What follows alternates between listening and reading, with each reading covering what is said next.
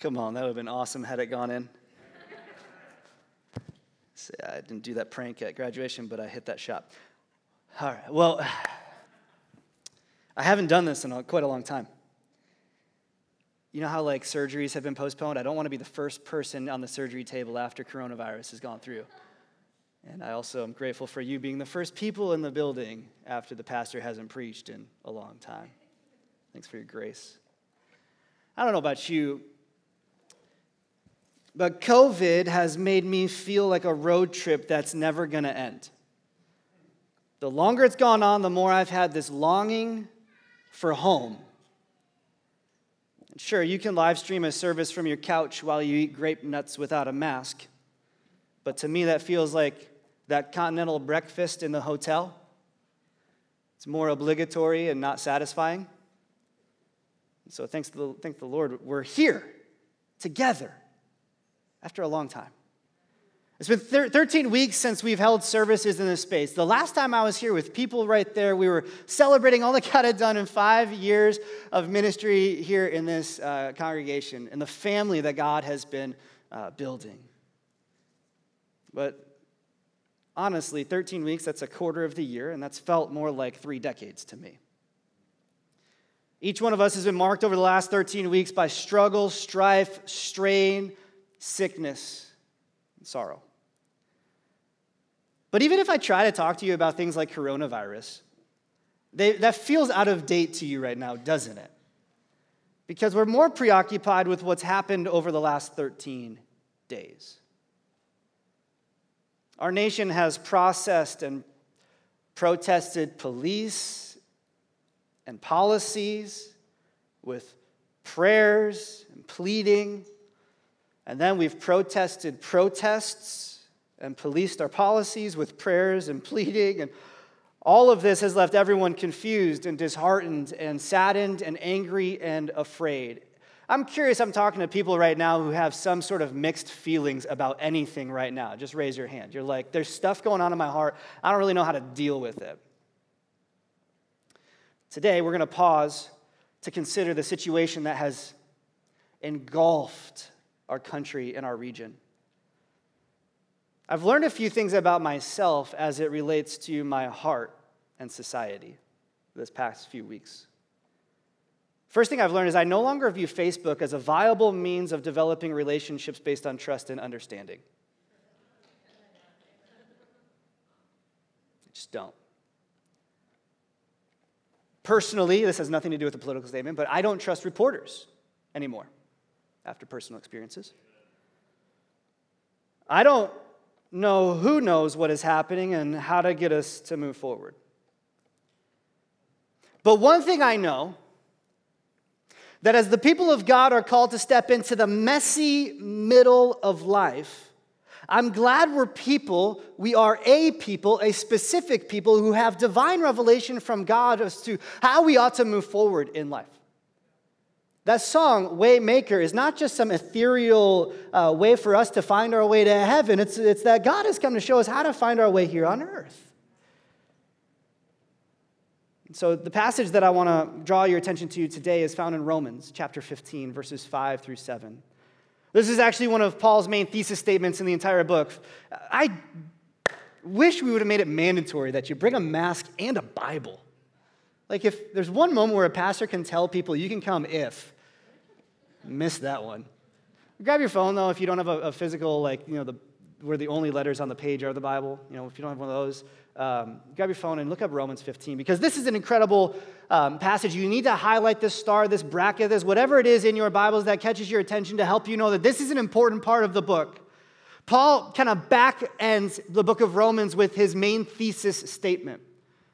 And I actually want to argue today that the words of Romans, one of the main points of Romans, helps us find our way forward today. And my prayer is that we as a church body would take seriously Paul's prayer, his vision, his admonition for us as a church that as we move forward in these momentary markings of history. So let's read this together. Romans chapter 15, verses 5 through 7. And because you've been sitting on your couch so long, can I have you stand? I'm going to read out loud because you're all unmasked. But let's stand under the authority of God's word. This is, as the Holy Spirit inspired Paul to write these words, his perfect, infallible, sufficient, inerrant words. It says this: "May the God of endurance and encouragement grant you to live in such harmony with one another, in accord with Christ Jesus, that together you may, with one voice, glorify the God and Father of our Lord Jesus Christ.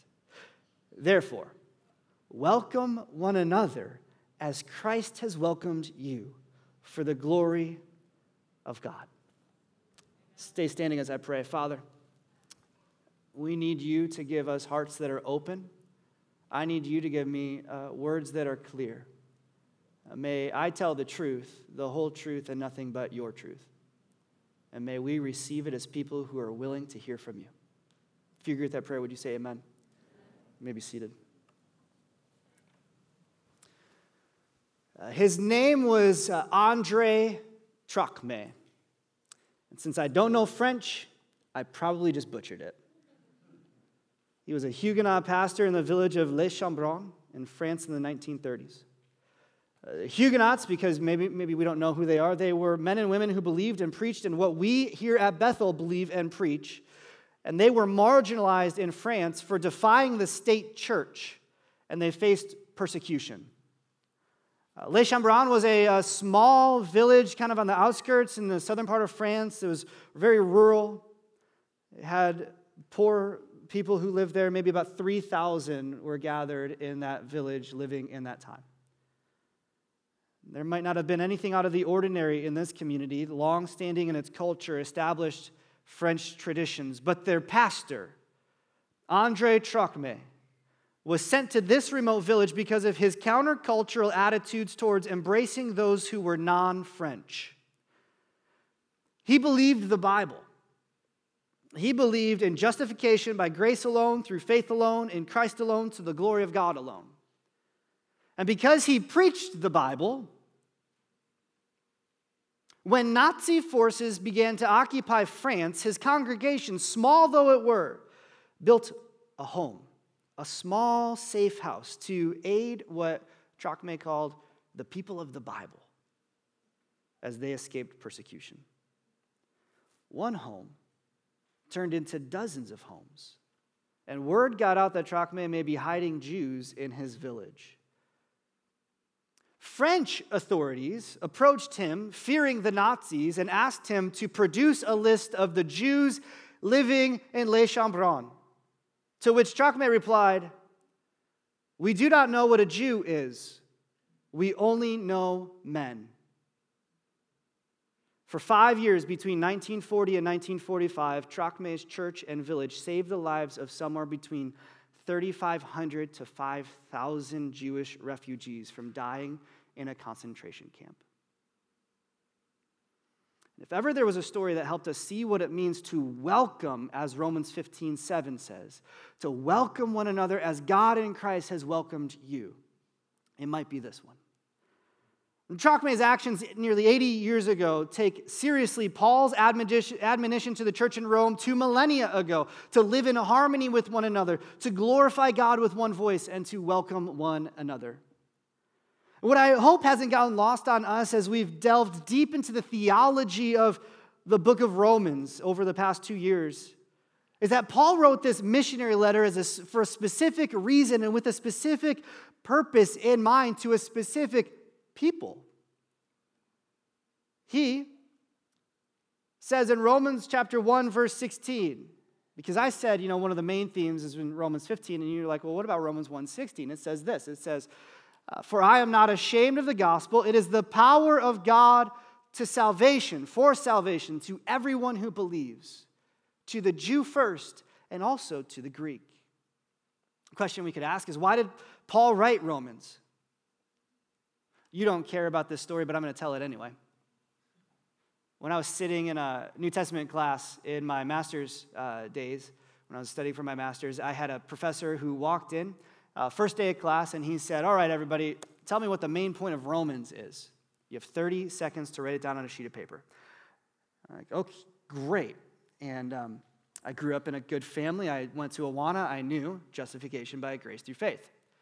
So I wrote it down. I said, the main point of Romans is that we are justified not by our works, but by the grace of God. And one by one, he said, now we're going to go around the class and share our answers, which is awful.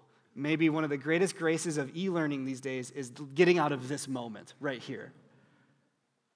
So people are saying justification by grace, justification. And I said justification by faith. And to which our professor said, perfect for chapters 1 through 8.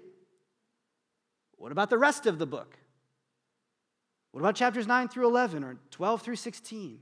What do they say about justification by faith? And why does Paul launch out in Romans 1:16 talking about the power of God to salvation for the Jews and Gentiles?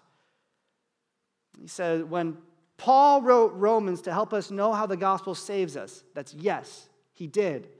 Amen. But Paul also shows us how the gospel unifies us from every ethnicity, theology, and society. Paul says in Romans 1:16, the gospel is for everyone. But he doesn't say it that way. He specifically says, Jewish lives matter, and Gentile lives matter. What distinction is that? It's an ethnic distinction. Why does Paul put ethnicity in the same sentence as gospel power? Because the Church of Rome was divided. Among many ways, it was divided, but one of the ways it was divided was by ethnicity. And this played itself out in their own dysfunctional ways in the church. Romans 14 tells us that some people, mainly the Gentiles, were okay, can you guys all just tune in for a second? I'd let you take your mask off, but just tune in for a second, okay? This is important. Paul tells us in Romans 14 that some of the Gentiles were okay eating meat. We're all okay eating meat. Some of us, most of us, yeah? Amen? Okay, good. Yeah, thanks, Dave.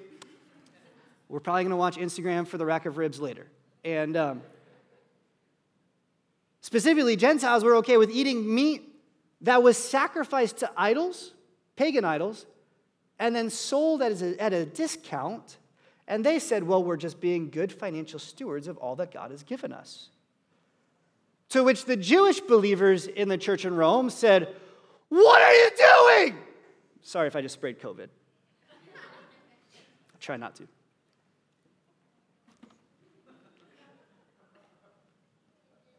No holy Christian would ever in their entire lives ever be associated with meat that stood before a pagan, unholy idol. Church had problems, don't you think? And lest we think that this is an otherworldly situation, we could easily transpose the idea of whether or not we should wear masks in public today or not. Solicit people's opinions about whether this is a pandemic or a plandemic. All of a sudden, the ancient words of Paul sound like, something out of our pages today. When you take Romans together as a whole, then you cannot escape the deep need for unity in the church between those of Jewish backgrounds and Gentile backgrounds to unite in the gospel of justification by faith, not family. The gospel of justification by faith, not works. The gospel of justification by faith through God, not ourselves.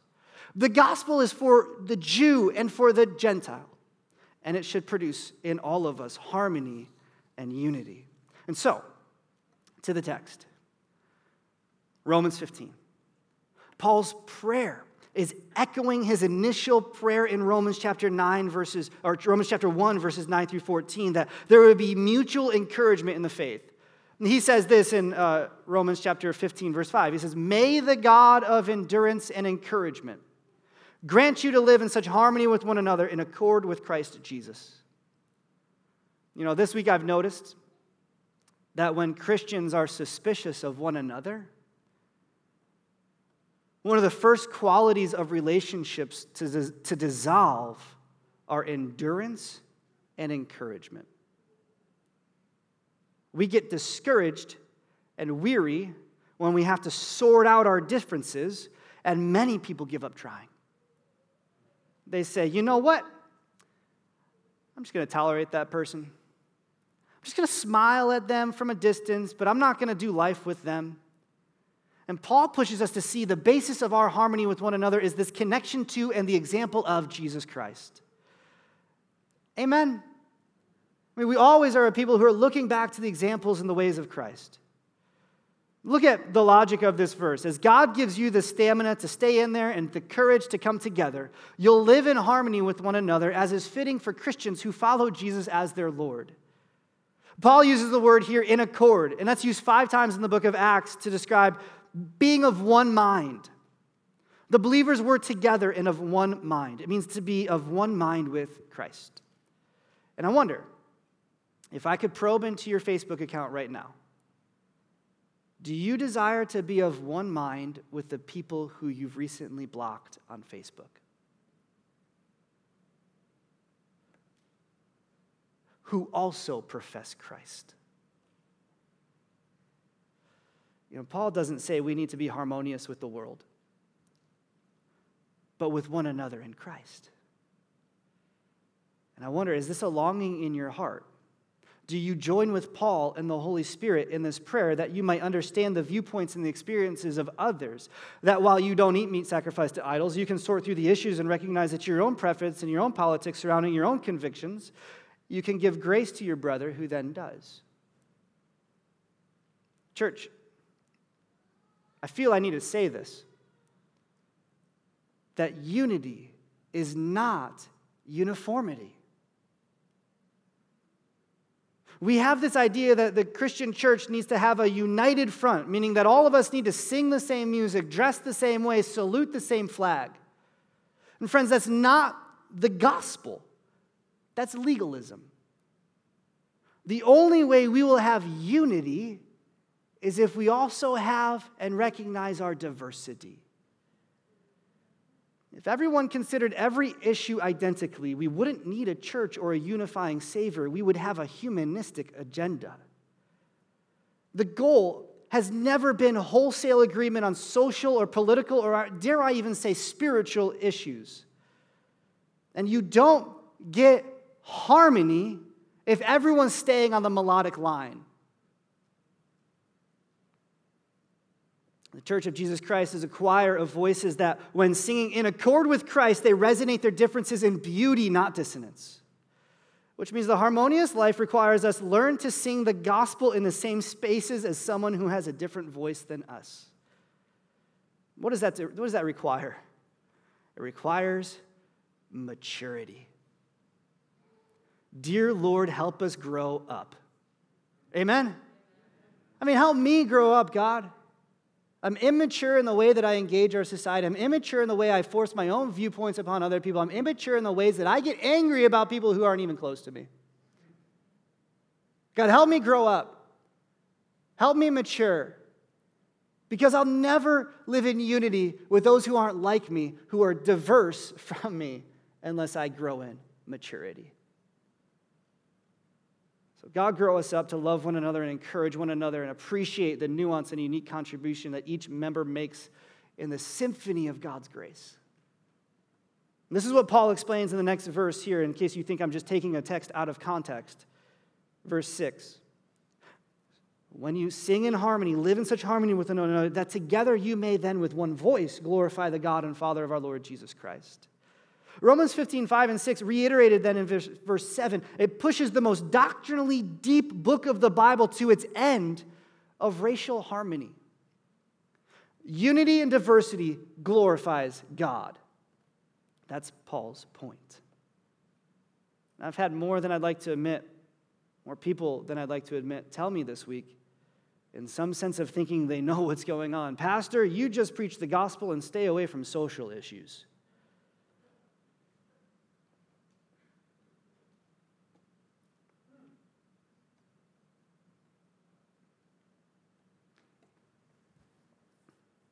The problem with that notion is that it's a false secular sacred divide that Paul intentionally enmeshes in Romans all the way through from the first verse to the last.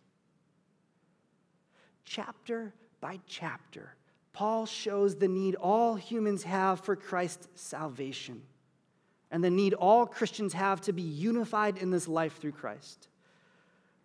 But sadly, I think many American Christians just want pastors to preach how to get to heaven when you die. And guess what? only 2 times in the book of Romans is the word heaven even mentioned. First, wrath is coming down from heaven. It's chapter 1. In chapter 10, Paul quotes Deuteronomy saying, who can ascend into heaven? That is to pull Christ down. What does that have to do with you going to heaven when you die? No, brothers, sisters, let me plead for you and with you. The gospel has more to do with this life here and now than maybe we've previously thought. Otherwise, Romans 15, 5 through 7, if pastor just preached the gospel, stay away from social issues. If that's how we were intended to live, Romans 15, 5 through 7 would read this way. May the God grant you to live in Christ. Glorify God. Christ has welcomed you for the glory of God. You know, Thomas Jefferson once ripped out all of the miracles of his Bible, and he was left with a human version of God. We call it the Jeffersonian Bible. And I'm afraid the past decades we've ripped the humanity out of the Bible, and we've been left with a hyper-spiritual version of God. What did Jesus say were the most important commands? Love God, love others. So what does the Bible tell us is the goal of the gospel? The glory of God through Christ. How do we then sing that song with one voice together in harmony? And how do we display that harmony when people of different backgrounds, ethnicities, theologies, and aspects of society realize that in Christ we are all family? There must be a vertical dimension to this gospel, absolutely. That God has reconciled sinners to himself vertically. But there is always a horizontal dimension to the gospel as well. That as reconciled sinners, we might be reconciled to each other. In that resurrection of Jesus Christ, that vertical resurrection of Jesus Christ that reconciled us to God, he also then told his believers that believed in him and saw him resurrected, he said to them, go into all the world and make disciples of people who don't look like you or believe like you or think like you. And how can we make disciples if we ignore the basic needs of people around us? How can we show that God is love if we refuse to walk alongside those who feel hate? Are you someone who wishes that Christians would do nothing instead of something in this world? Maybe you've neglected the horizontal aspects of the gospel. I wonder if that same sentiment resounds for Andre Trocme, whose gospel preaching ignited a community to show love in one of the worst forms of injustice known in the modern world. I wonder if his people said to him, Pastor, don't get political now. These people aren't our problem. Of course not all Nazis are bad people. Of course not all Jews are all bad people. Let them be and just tell us about how to get to heaven when we die. No. The gospel required Christians to hollow out walls and cellars in their homes. The gospel required Christians to be on the lookout and put their lives at risk for the sake of the vulnerable. The gospel required Christians to engage. So how do we do this? This is the question that's come up a bunch in my life with conversations I've had recently. How do we do this? I think the answer comes in verse 7. Paul says to the Jews and to the Gentiles, therefore welcome one another as Christ has welcomed you for the glory of God. And here it is again, God has welcomed us, which is to his own glory in his Son, Jesus. And so welcome one another. Glory to God. I think this is where I have missed the point in my life. When I say welcome, if I stand on the stage and I say welcome, you all hear it and you say hello, right? Like welcome, hi, right? But the church in Rome didn't welcome people to services like this in temples, and more often than not, they were meeting in people's houses, undercover, out of the view of society. Like many small groups during COVID did from the church, which is fine. I'm glad that you guys met. Be safe. Make good choices. That was a joke. Did that not land? You didn't realize people were meeting? You guys. In Rome, they were hidden in homes. There were no names of churches like ours today. If you're a Jewish believer, you might find yourself needing to worship Jesus in a Gentile house. You would eat a meal together, what was called a love feast, and often this feast would end up being shared by people who are of the same ethnicity and the same theology and the same society. And when Paul writes the word welcome one another, he cuts through all the classism and the racism and the religiosity to say diversify your table and honor God. Poor, don't just eat with the poor people. Rich, don't just eat with the rich people. But rich, invite the poor. And Jew, don't just eat with the Jew, but invite the Gentile. And eaters of vegetables who ought to also eat a meal with those who ate meat, who sacrificed it to idols. Make sure, as you do so, that you do not cause your brother to stumble and feel unwelcome at the table. Welcome all. All right, I can hear you saying, Pastor, boil this down to 2 words. If I had to put this all in 2 words, it would simply be this. What Paul is telling the church to do, what Paul is telling believers in Rome to do, is just to simply say to one another this.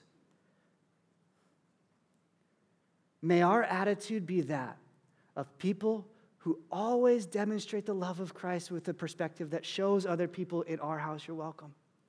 I want to be one who's made to make you feel welcome at home. Christians, our job is to show the love of Christ to the glory of God as we say to one another, mi casa es su casa, right? Welcome home. This is what Paul is saying. Welcome home. Jew, when you go into the house of a Gentile, make sure they feel like they belong there, that you're standing outside, maybe with a mask on, going, you belong here, welcome home.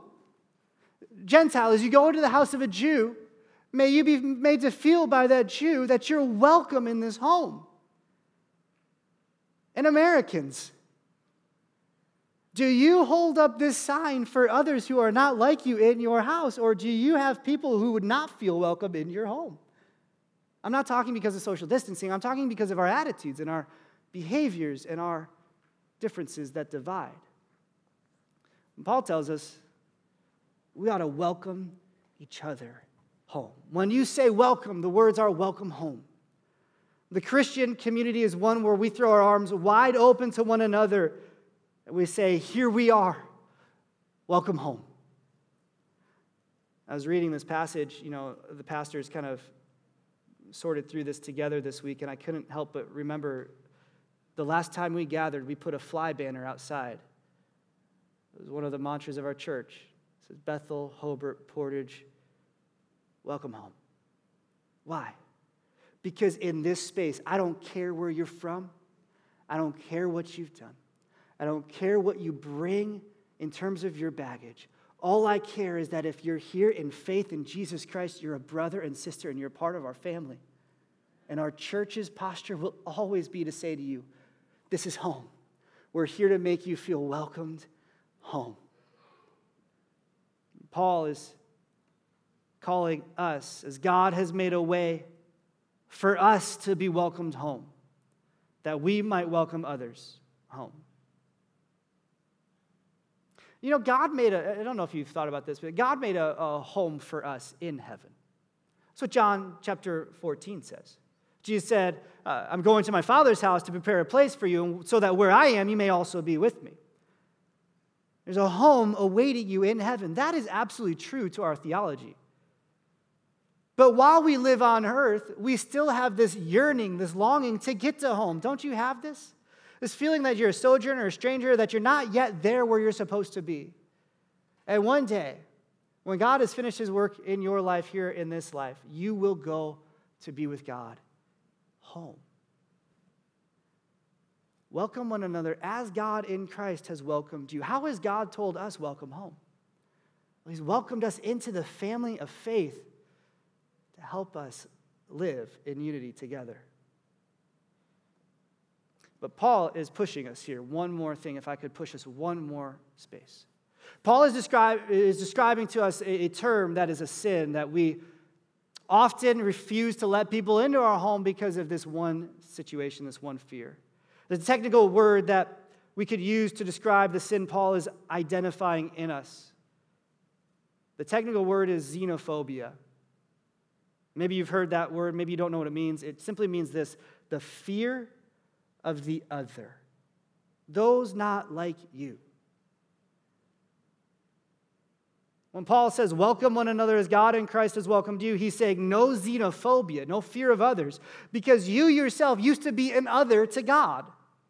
You used to be a stranger too. You used to be a person without a place. But now, you are adopted into the family of God and given an eternal home with him. The gospel is stranger. Welcome home. That is the gospel. In Luke, as Jesus tells the story of the prodigal son, the father in 2 separate occasions goes out to his children and he says, welcome home.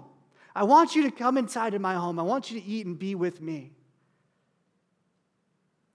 And so we see, welcome to the home you were designed for. Welcome to the home prepared for you by the work of Jesus. And in fact, God has always launched out his saving work in the world by pushing his people towards othered-centeredness. Do you remember Abraham? God said, leave your country and go where I send you, and I will make you blessed to bless others. And God brought his people out of Egypt, his Israelites out of Egypt. He established with them the covenant that they would have a promised land. But within this law, there were so many laws to help protect the stranger, the foreigner, and the alien. People rejected this and they themselves were led into exile. God had created people who were capable of embracing others. But one theologian wrote it this way: all humanity was perverted into self-protective thinking and behavior within the framework of exclusion, which is wholly opposite to God's divine hospitality. And so the Son left his home and accepted our vulnerability as humans. Jesus selflessly gave himself for the other. He was born into a people who were suffering unjustly at the hands of powerful Rome. He was born to hardworking parents who gave birth out of wedlock. He wouldn't say there's no such thing as systemic racism. For when he was 2, the king ordered all Jewish toddlers under 2 to be executed in case one of them were the Messianic king. So his parents fled as refugees back to Egypt. He grew up and returned to Galilee and preached the inclusion of all people, especially the poor and the disenfranchised. He welcomed others in all areas of his life: religious, non-religious, clean, non-clean, Pharisee, sinner, Jew, Gentile, Samaritan. And worst of all, on that cross, as he was crucified, which is a systemic form of torture, he suffocated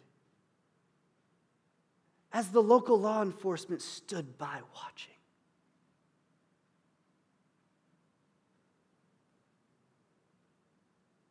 Then they put him in a grave. Why? Because he was reconciling the other back to himself. He was paying the price of sin, individual and corporate. He was making a way for us who were enemies of God, who were across the picket line from us.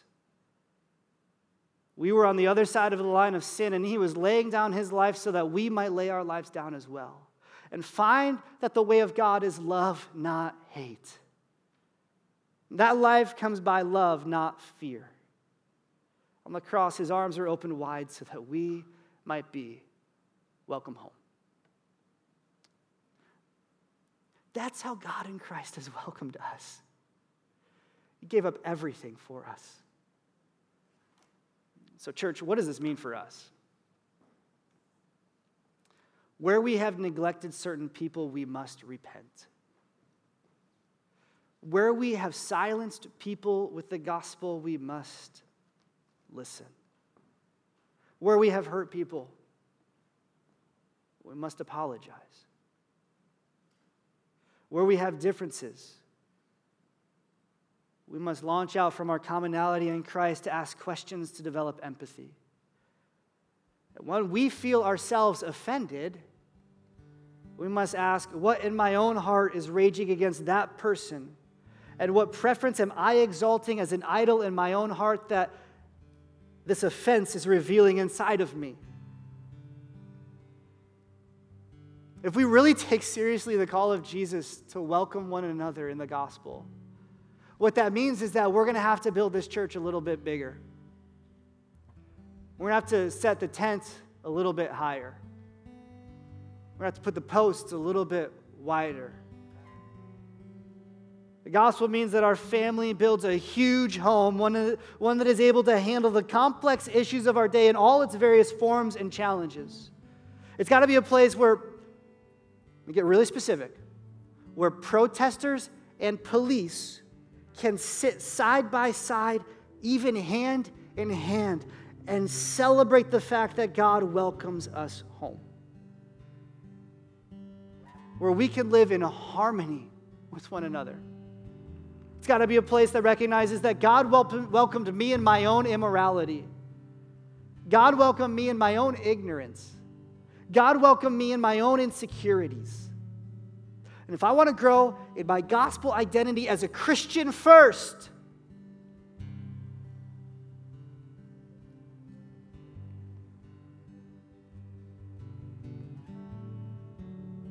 you know that, right?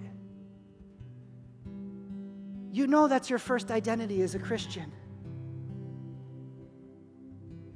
I love our country. It's farther down the list because I have a king that is stronger than a president. I have a king that does not enable or plead to different sides. He welcomes all. I have a king who knows how to perfectly navigate all the storms of life that us as a society are struggling in.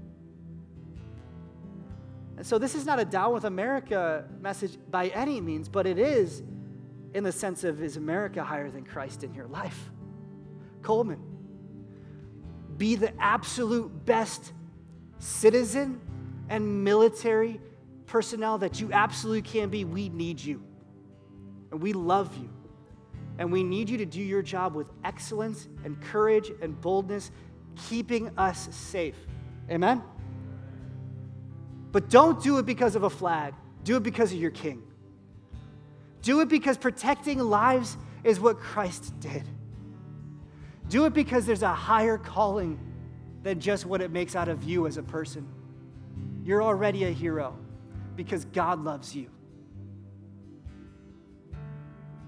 I'm sorry for calling you out, but we just prayed for you, and so I feel like that's the common example. But it's true, right? As you help things get on the radio, as you help people stay safe on the internet, as you do your job building things, your identity as a Christian first. Because God in Christ has welcomed you. God in Christ has made a way for us to come home to Him. And God in Christ is the only way that we will be able to get over our own prejudices and differences, to be able to open our arms and say, Mi casa, su casa, welcome home. Let me make you feel at home. Even though we disagree politically, even though we disagree over the Cubs and Sox, even though we disagree over the Packers and the Bears, even though we disagree over a lot of things, I love you in Christ most. So I want to welcome you home.